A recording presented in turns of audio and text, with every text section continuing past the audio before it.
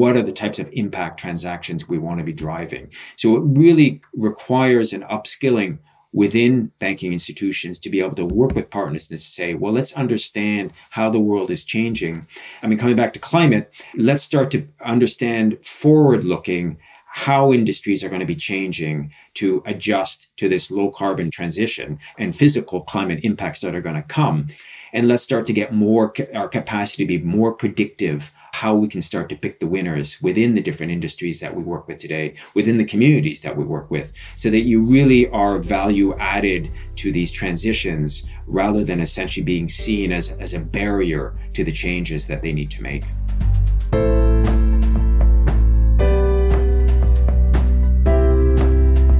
Welcome to Sustainability Leaders. I'm Michael Torrance, Chief Sustainability Officer with BMO Financial Group. On this show, we will talk with leading sustainability practitioners from the corporate, investor, academic, and NGO communities to explore how this rapidly evolving field of sustainability is impacting global investment, business practices, and our world. The views expressed here are those of the participants and not those of Bank of Montreal, its affiliates, or subsidiaries.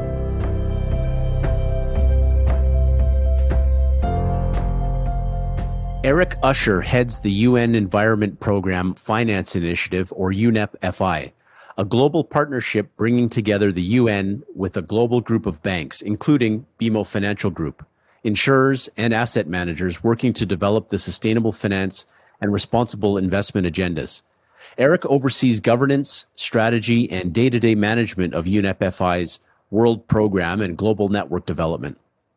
Since joining in 2015, Eric has focused on accelerating the deep integration of sustainability risks into financial practice, including addressing climate change, natural capital loss, and human rights abuses, as well as building out the frameworks for positive impact finance needed to achieve the UN Sustainable Development Goals. UNEP-FI has established some of the most important sustainability-oriented frameworks within the finance industry, including the Principles for Responsible Investment, which were created in 2006, the Principles for Sustainable Insurance, which were released in 2012, and the Principles for Responsible Banking, which were released in 2019. Today, I will be speaking with Eric about the Principles for Responsible Banking in particular. BMO joined the Principles for Responsible Banking earlier this year. So thanks for speaking with me today, Eric. My pleasure, Michael, and great to be with you. So first of all, tell me a little bit about yourself. You're a prominent Canadian in a prominent role with the UN. How did you come to lead UNEP-FI? Long and winding history, as we all have, I think, if we get deep enough into our career. So I actually have been abroad for actually 25 years. But I started in Canada in the technology R&D sector, specifically actually looking at renewable energies. Then I actually I joined a solar rural electrification startup company in Morocco, which took me abroad. And then eventually I did my MBA and then moved into the UN to work on financing for the low carbon sectors. And then eventually moved over to leading UNEP-FI, the finance initiative within the UN Environment Program in 2015. So what can you tell us about UNEP-FI for our listeners who may not be familiar? What is the mandate of the organization? Okay, so it was set up actually back in 1992 at the time of the Rio Earth Summit, which was headed by Maurice Strong, a notable Canadian. And that was the first time that governments were meeting really to sort of flesh out the notion of sustainable development. And this was something that caught the attention within the finance industry. And there were a number of banks and insurers who attended, and they said, we need some sort of platform to be able to understand essentially what governments are discussing here around this new idea. And we also need some way to actually feed into these processes going forward. So the UNEP Finance Initiative was established and it's grown over time. I think a first important inflection was in the 2006-07 period where we had commissioned what was come to be called the Freshfields Report, which was named after the legal firm in the UK who penned it, which for the first time established the notion that it was permissible for investors to take environmental and social governance issues into account in their investment decision making. And that realization was what led to the drafting, which we undertook with a group of investors and the Global Compact, the drafting of the Principles for Responsible Investment. And those were launched with UN Secretary General Kofi Annan at the time at the New York Stock Exchange, with just, it was 20-some investors. It's grown today. We're closing in on 4,000 investors or signatories to the PRI, and it's become the main framework for sustainability or responsible investment norms within the investment industry. Flash forward, 6 years, and we did the same with the insurance industry and drafted the Principles for Sustainable Insurance. And then I think the really big scaling up was in 2015, where governments came together, 195 governments to release the UN Sustainable Development Goals. And at the same time, in Paris, the Paris Climate Agreement. And this really marked a shift as a place where governments were coming together to negotiate agreements between governments, but in a way that eventually would impact on how the financial sector and everyone in the private sector would do business around these issues of addressing climate change, but also addressing and dealing with other sustainable development goals like gender equality, like poverty alleviation, like access to clean water and energy and more. So that's kind of a long overview. We're coming up on our 30-year anniversary, but really the necessity and the imperative for the financial sector to understand these issues, how it affects their business, and also what role they can play in driving forward these societal needs, I think is more relevant than ever before. And so you've alluded to all the frameworks that UNEP FI has created, and the most recent and perhaps most prominent is the Principles for Responsible Banking, and that's going to be the subject of our discussion today. Can you tell us what the Principles for Responsible Banking are and what was the impetus behind developing them? Sure. Let me go back once again in time a little bit. You know, the banks were actually, I would say, the first within the financial sector to start to realize that environmental risks and later social risks definitely were something that they needed to start managing. And so going back, and really in the 1990s where things really started to get going, and you had the Superfund laws in the US. And for the first time, financial actors and particularly banks could be held responsible for environmental damages that their clients or their investee companies created. Working with the World Bank Group, a group of banks established the Equator Principles, which started to establish from a transactional basis, what were the types of environmental social issues needed to be included in due diligence and sort of understanding as you decided on your clients, how you're going to finance them. So that, in a sense, if you think of financing for a mining activity, that you didn't end up financing a mine that was going to leach cyanide into the water table. Very much a transactional focus. Now, although the banks were the first out, I would say, and then it started to spread across the finance industry, it was the investors, and with the launch of the Principles for Responsible Investment, who then stepped up and moved from a transactional focus to a more of a strategic perspective. And I like to describe it a little bit as the elevator pitch. If you get to ride the elevator with the CEO or leader of a major investment company, and you ask them what their approach to sustainability considerations are, or ESG, typically they'll say, well, we're signatories to the PRI. If you do the same with a bank or leadership, they might know that they're a signatory to the Equator Principles and that they have an environmental risk management department. But the real distinguishing point is when you ask them, what are the principles? The PRI signatory knows them because they have 6 principles really that are written for a strategic perspective. So something that investor leaders can understand. Whereas, for instance, the Equator Principles are 18 pages, and they're much more technical details that help an institution understand to identify transaction-oriented risks. They are not strategic in nature. Now, when the PRI was launched, and since then, so that's 15 years ago, the question was, well, what about the banks? Should they not have a similar strategic framework?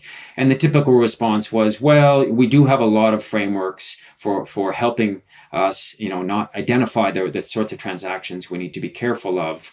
In 2015, which, as I mentioned, it was a real inflection point, the pressure on the banks to do something really grew. And up until that point, you had civil society, so NGOs, who were really pushing them on these issues.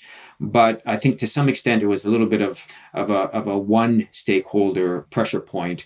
Post 2015, you started to get regulators, investors, clients, staff, a much wider set of stakeholders who started to essentially say to the banks, we need to understand what you're doing related to addressing climate change and related to all of these sustainability issues that we believe a bank has the responsibility to be on top of.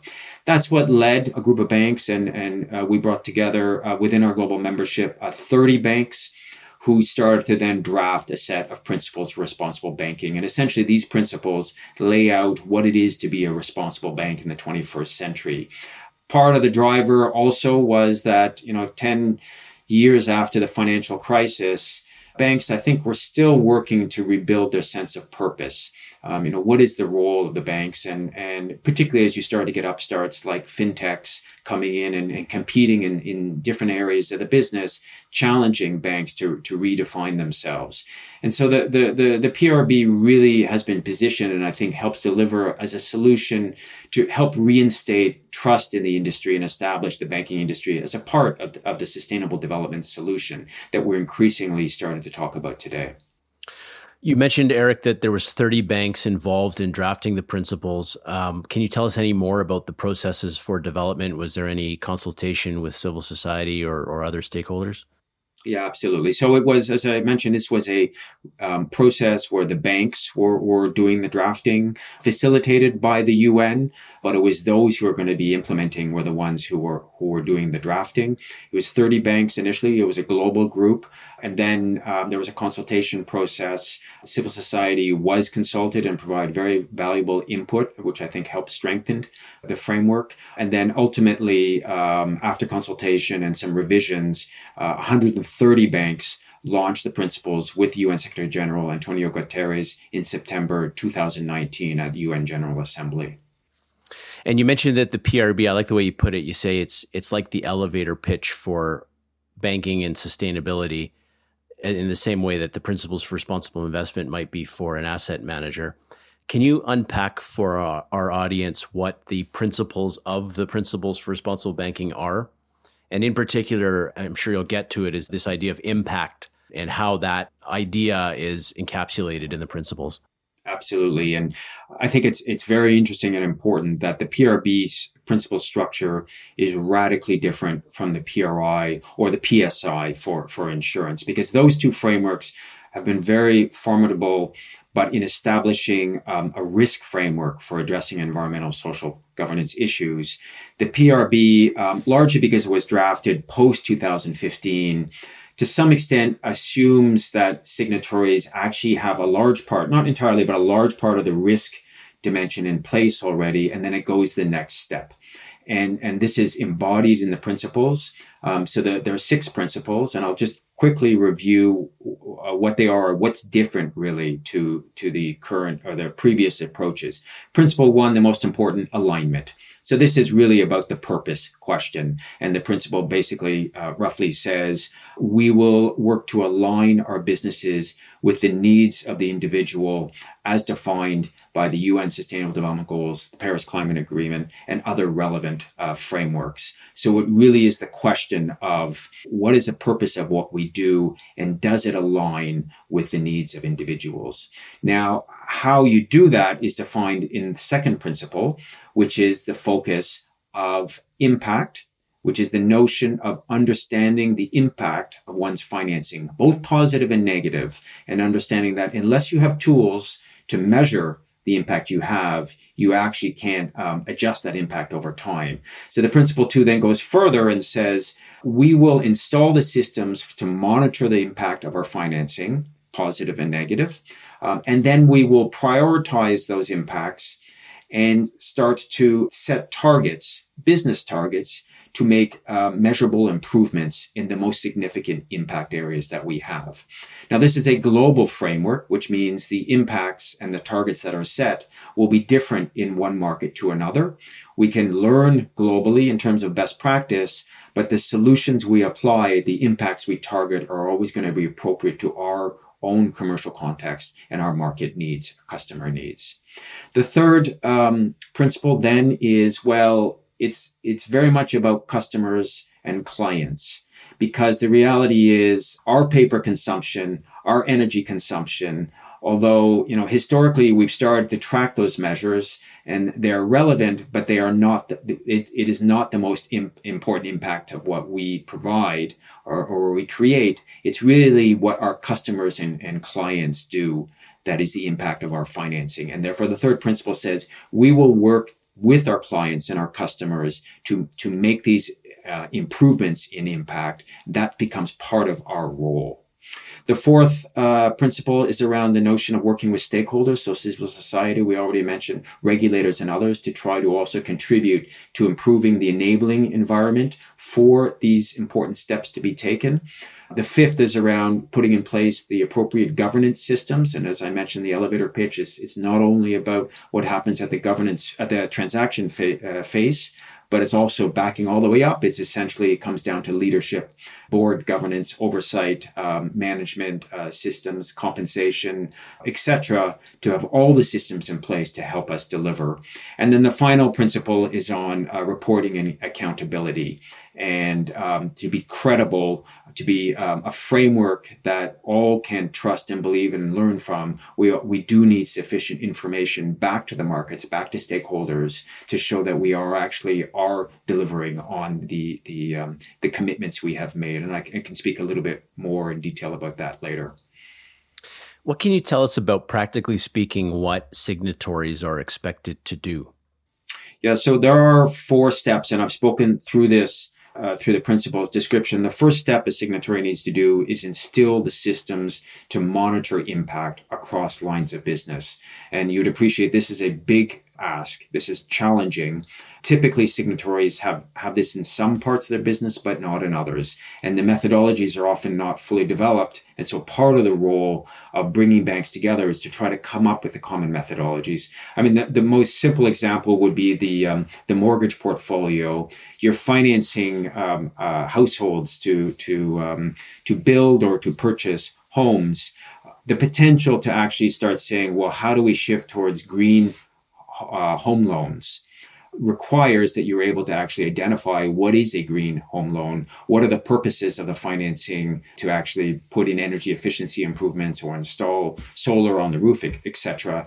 For a bank to actually start to be able to set criteria and to track individual home loan energy efficiency improvements, and then to be able to aggregate them and to run them through the bank's business and potentially to securitize those home loans together and to then sell this financing into the capital markets as green bonds. The rationale for doing that gets clearer and clearer because we have a growing universe of green bond purchasers who are looking for such assets.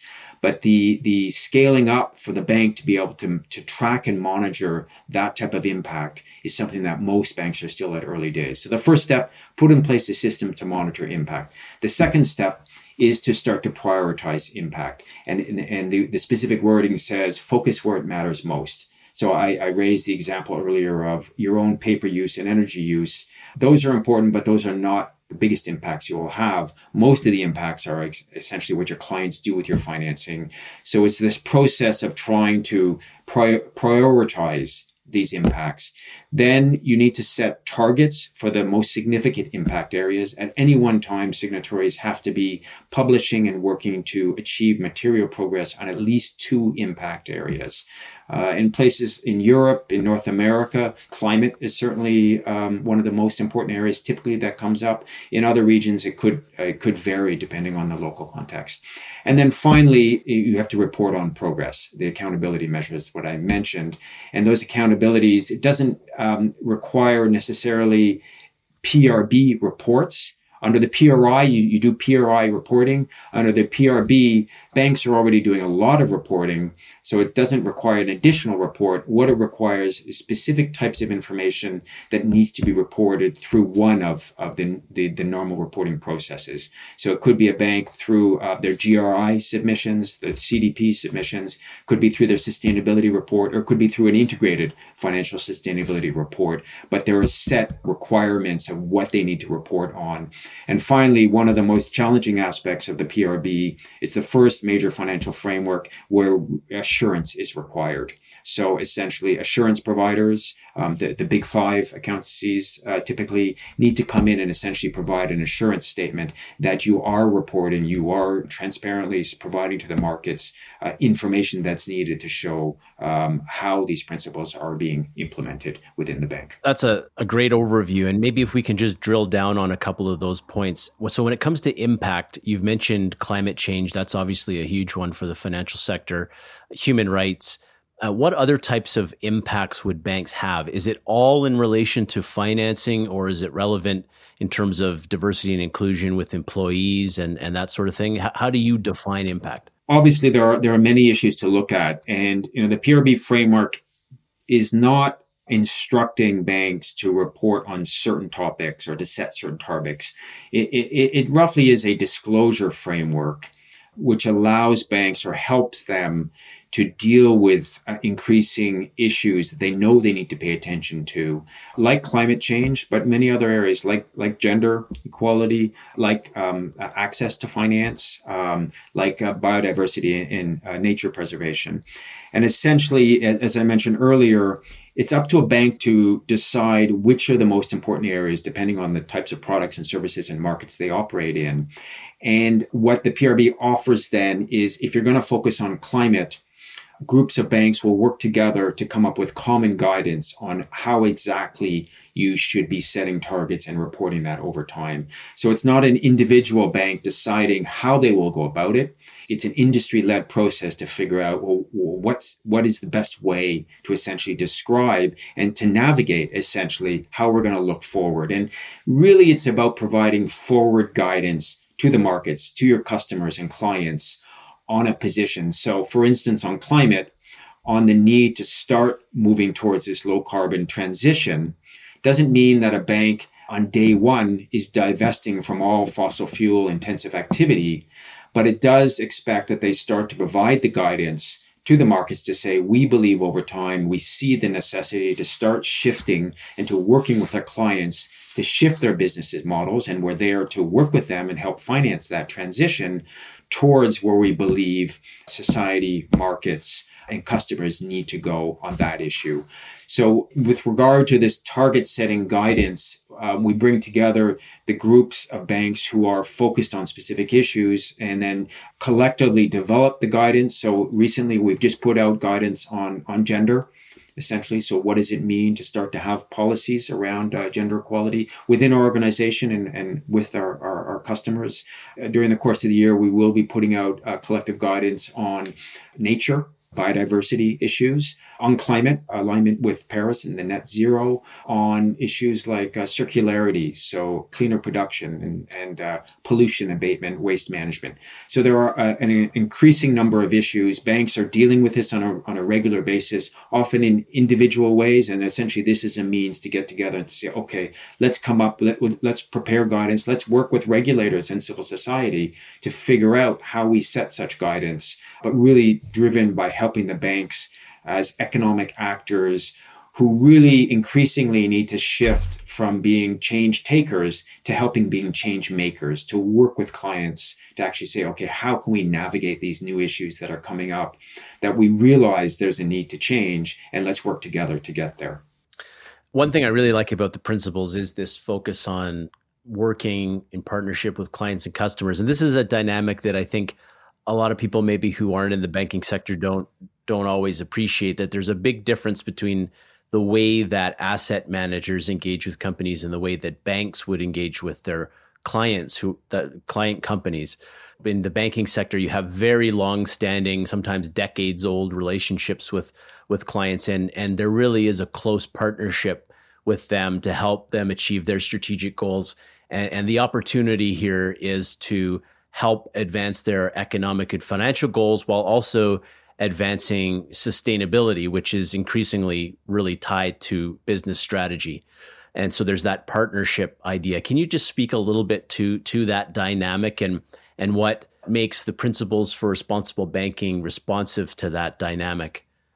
Yeah, no, I think this is a critical issue. And if we look at the role of investors versus banks versus insurers and others with the client, it is slightly different in terms of how we navigate forward on these issues. And for instance, if we think about climate issues, there's a lot of pressure towards divestment. And there's also a realization that, well, in liquid capital markets, first of all, investors, the biggest impact they can have is engaging with their clients. But the reality is they're typically quite at a distance. And sometimes engagements are not that easy when you're in really liquid markets because there's always a buyer for the seller. So the threat of divestment might not have that much impact. Banks, the value of banks are often very much in the client relationships. And therefore, it's very much about not so much exiting a sector, but how do you work with that sector? How do you work with that community to essentially, if we're going to have to navigate forward, to actually make those changes? And particularly as we start to think about sectors that start to get into some difficulty with changes that are coming, often in terms of like the public equities market, you don't actually worry that much about your investors. When your stock price is going down, you worry about your bondholders and your bankers. Those are the ones who really have influence on industries as they get into trouble. And therefore, the critical role of banks to be able to work with companies, with big industries to say, well, we see things are happening. Things are changing in the auto industry, in the cement industry, in the steel industry, in power and energy and in agriculture.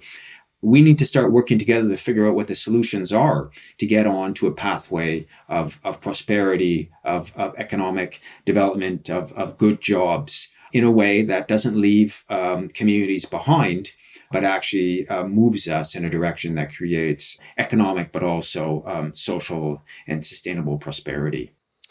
One of the things I really also like about the PRB's focused on impact is that you have the ability to find intersection between different types of impacts. And you've touched on this. So the idea, for example, of climate and climate related transition being critical, but also understanding social impacts, community impacts, and you can incorporate ideas like just transition. Are you able to talk a little bit about that, of the intersection between different types of impacts and how the principles facilitate a more holistic view of those impacts? Yeah, no, absolutely. And this is I think this will always be a work in progress because the notion of impact, I think one of the challenges for banks, impact is something that you want to try to break it down to be able to identify which is the good customer, the good financing versus which is the bad one. It doesn't lend itself directly to sort of the checkbox approach. And it requires more of a capacity development for a bank to really have the ability to understand this more holistic view. And essentially that the notion of positive impact is one where you holistically understand everything that goes on around the economic activity and that you help to essentially make improvements in that. So it's not only the one environmental impact that it might have, but it also is the jobs impact. It also is the other societal indicators or social indicator impact that you need to track. So we are, once again, with the signatories coming up with these tools to try to go in and try to understand and build the capacity to say, okay, how do we understand how society is going to shift on this issue or needs to shift? Climate, to some extent, at least climate mitigation, is one of the easier areas because people conceptually at least understand the notion of a price on carbon or an implied price on carbon. And so it starts to give you a sort of rule of thumb about how we can help decarbonize an economic activity over time. But if you climb out of the climate challenge and into the other 16 sustainable development goals, the ones I mentioned earlier, it can get really, really challenging. And to some extent we understand it, when we see it, we understand that it's good, but it's hard to actually know beforehand, what are the types of impact transactions we want to be driving. So it really requires an upskilling within banking institutions to be able to work with partners and say, well, let's understand how the world is changing. Coming back to climate, let's start to understand forward-looking how industries are going to be changing to adjust to this low carbon transition and physical climate impacts that are going to come, even with the lock-in that we have today. And let's start to get our capacity to be more predictive of how we can start to pick the winners within the different industries that we work with today, within the communities that we work with, so that you really are value added to these transitions rather than essentially being seen as a barrier to the changes that they need to make. And you mentioned the tools that have been developed by UNEP FI, and this has been something that we've used quite a lot, actually, in the context of our impact fund. We were able to leverage some of the tools that you've built to help us structure our impact assessment. Can you speak a bit about how UNEP FI is supporting bank members and creating these kinds of toolkits to implement the principles? Yeah, I mean, there are various aspects to it. As you've mentioned, the way the signatories operationalize is there are working groups that are set up, which are groups of banks who are addressing common issues. And there are actually two groups working specifically around impact analysis. One who are developing portfolio impact analysis tools and also corporate impact analysis. So at the portfolio level, you have many corporates and you can try to get aggregate information on, how much, say, energy efficiency improvements you're making within your mortgage portfolio. But then when you start to work with individual corporates who potentially are very complicated in themselves, they have many factories around the world, you actually also need tools that are specific to individual clients. We also have a peer exchange. So essentially banks working together to collectively try to navigate through these issues as they develop new types of guidance. We are releasing shortly new guidance on impact analysis, a number of new portfolio impact analysis tools. We will be coming out with new tools, one in terms of investment portfolios, one in terms of real estate, both in the coming months. Real estate portfolios, and then more will be developed over time. Another area where work is underway is in terms of legal. The legal framework I'd mentioned, the Freshfields analysis from 15 years ago. We really have seen a lot of clarification in terms of fiduciary duties from an investor perspective of what an investor can and can't look at from a financially material risk perspective. The latest work we're working on jointly with the PRI is how can you integrate impact into your investment strategy? Now that's from an investor perspective, but it does have ripple-on effects to banks to essentially say, how far can you go in targeting an impact-based business and not running afoul essentially of your duties to proper responsible financial management? So that's an important area of work. And then the final area is all of this is definitely driven by data. The financial system, the lifeblood, the financial system is data. And we are seeing important developments happening today in trying to bring more convergence in terms of the data standards and the data reporting. Right now, we have the GRI, we have CDP, we have SASB and more. And there's a call to essentially try to get more of a classification and a convergence in these standards. And recently we have the IFRS, which sits over the IASB, the accounting standards for most countries globally, and they announced their intention to potentially set up accounting guidance for non-financial measures, including certainly impact-related measures. And we're also working with the banking sector to be feeding into those processes to try to essentially put in place the tools so you can measure, so you can understand the impact of what you measure, and you can essentially start to set business targets to make improvements in those impacts over time. I'm involved in the legal working group to update the Freshfields report. It's very fascinating work, so look forward to seeing the output of that and those other working groups you mentioned. In terms of the principles, going back to them, the accountability framework, how will members of the PRB, will there be a review process to determine their adherence to the commitments? How do you think about that topic? Yeah, so the signatories do have to provide information, report back through the reporting mechanism that they choose on an annual basis, initially 18 months after signing, and then thereafter on an annual basis. That information has to be assured, as I've mentioned, and there is a matrix, a framework of what needs to be assured to provide confidence in terms of the accountability towards implementation. There is a delisting mechanism for those who are not meeting the base requirements to further undergird the integrity of the principles. And finally, there is this civil society advisory body, which provides the input from civil society towards the issues that they're seeing that should be addressed at the strategic level. This does not change or negate the need for banks to be working with civil society in the business that they do today, but we hope it will help provide a wider accountability in terms of what the banking sector can do. And we will shortly announce the inaugural members of the civil society advisory body, and I think you'll see it's very interesting, a very cross-section of stakeholders who will be providing inputs that help, I think, really provide inputs towards banks to help them navigate their way forward in this really challenging area. And just as a final topic, Eric, what can you say in terms of the level of adoption of the principles so far, and what would your message be to financial institutions who have not yet adopted it? Thanks. Well, I should call out and congratulate Bank of Montreal, because you are the first of the Bay Street banks to become signatories.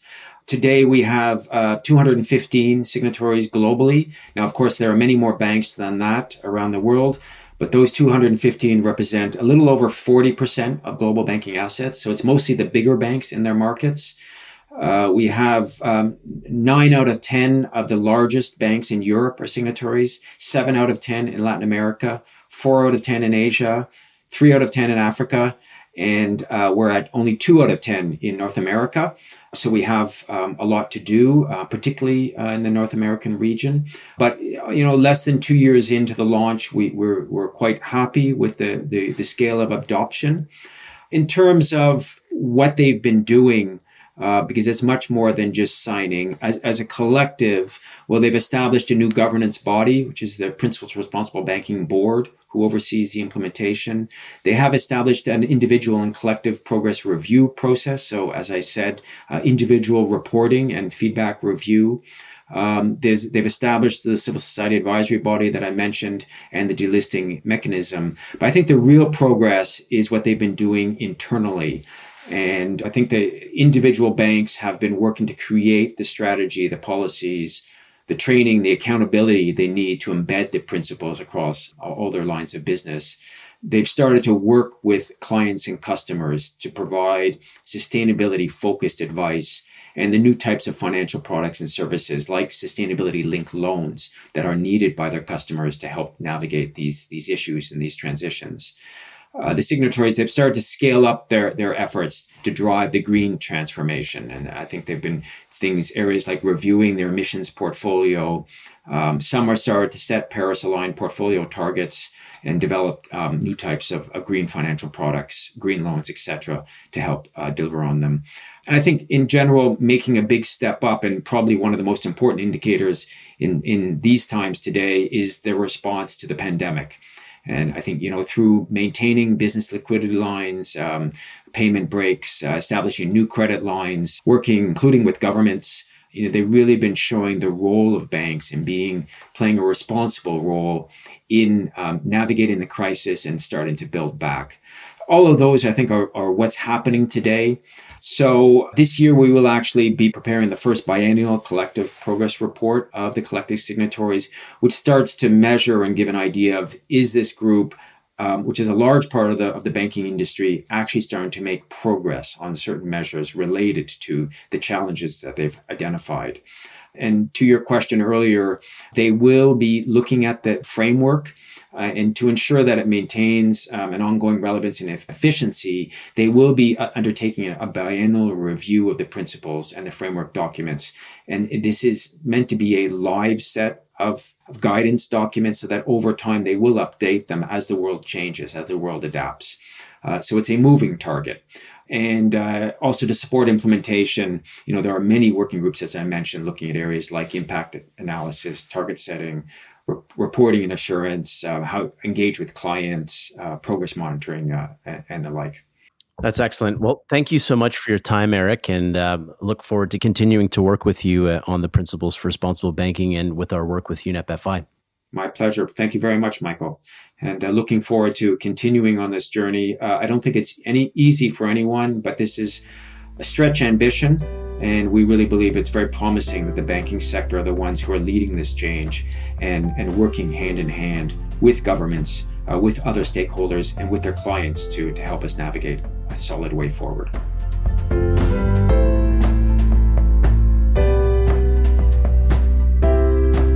Thanks for listening to Sustainability Leaders. This podcast is presented by BMO Financial Group. To access all the resources we discussed in today's episode and to see our other podcasts, visit us at bmo.com/sustainability leaders. You can listen and subscribe free to our show on Apple Podcasts or your favorite podcast provider, and we'll greatly appreciate a rating and review and any feedback that you might have. Our show and resources are produced with support from BMO's marketing team and Puddle Creative. Until next time, I'm Michael Torrance. Have a great week. The views expressed here are those of the participants and not those of Bank of Montreal, its affiliates, or subsidiaries. This is not intended to serve as a complete analysis of every material fact regarding any company, industry, strategy, or security. This presentation may contain forward-looking statements. Investors are cautioned not to place undue reliance on such statements as actual results could vary. This presentation is for general information purposes only and does not constitute investment, legal, or tax advice, and is not intended as an endorsement of any specific investment product or service. Individual investors should consult with an investment, tax, and/or legal professional about their personal situation. Past performance is not indicative of future results.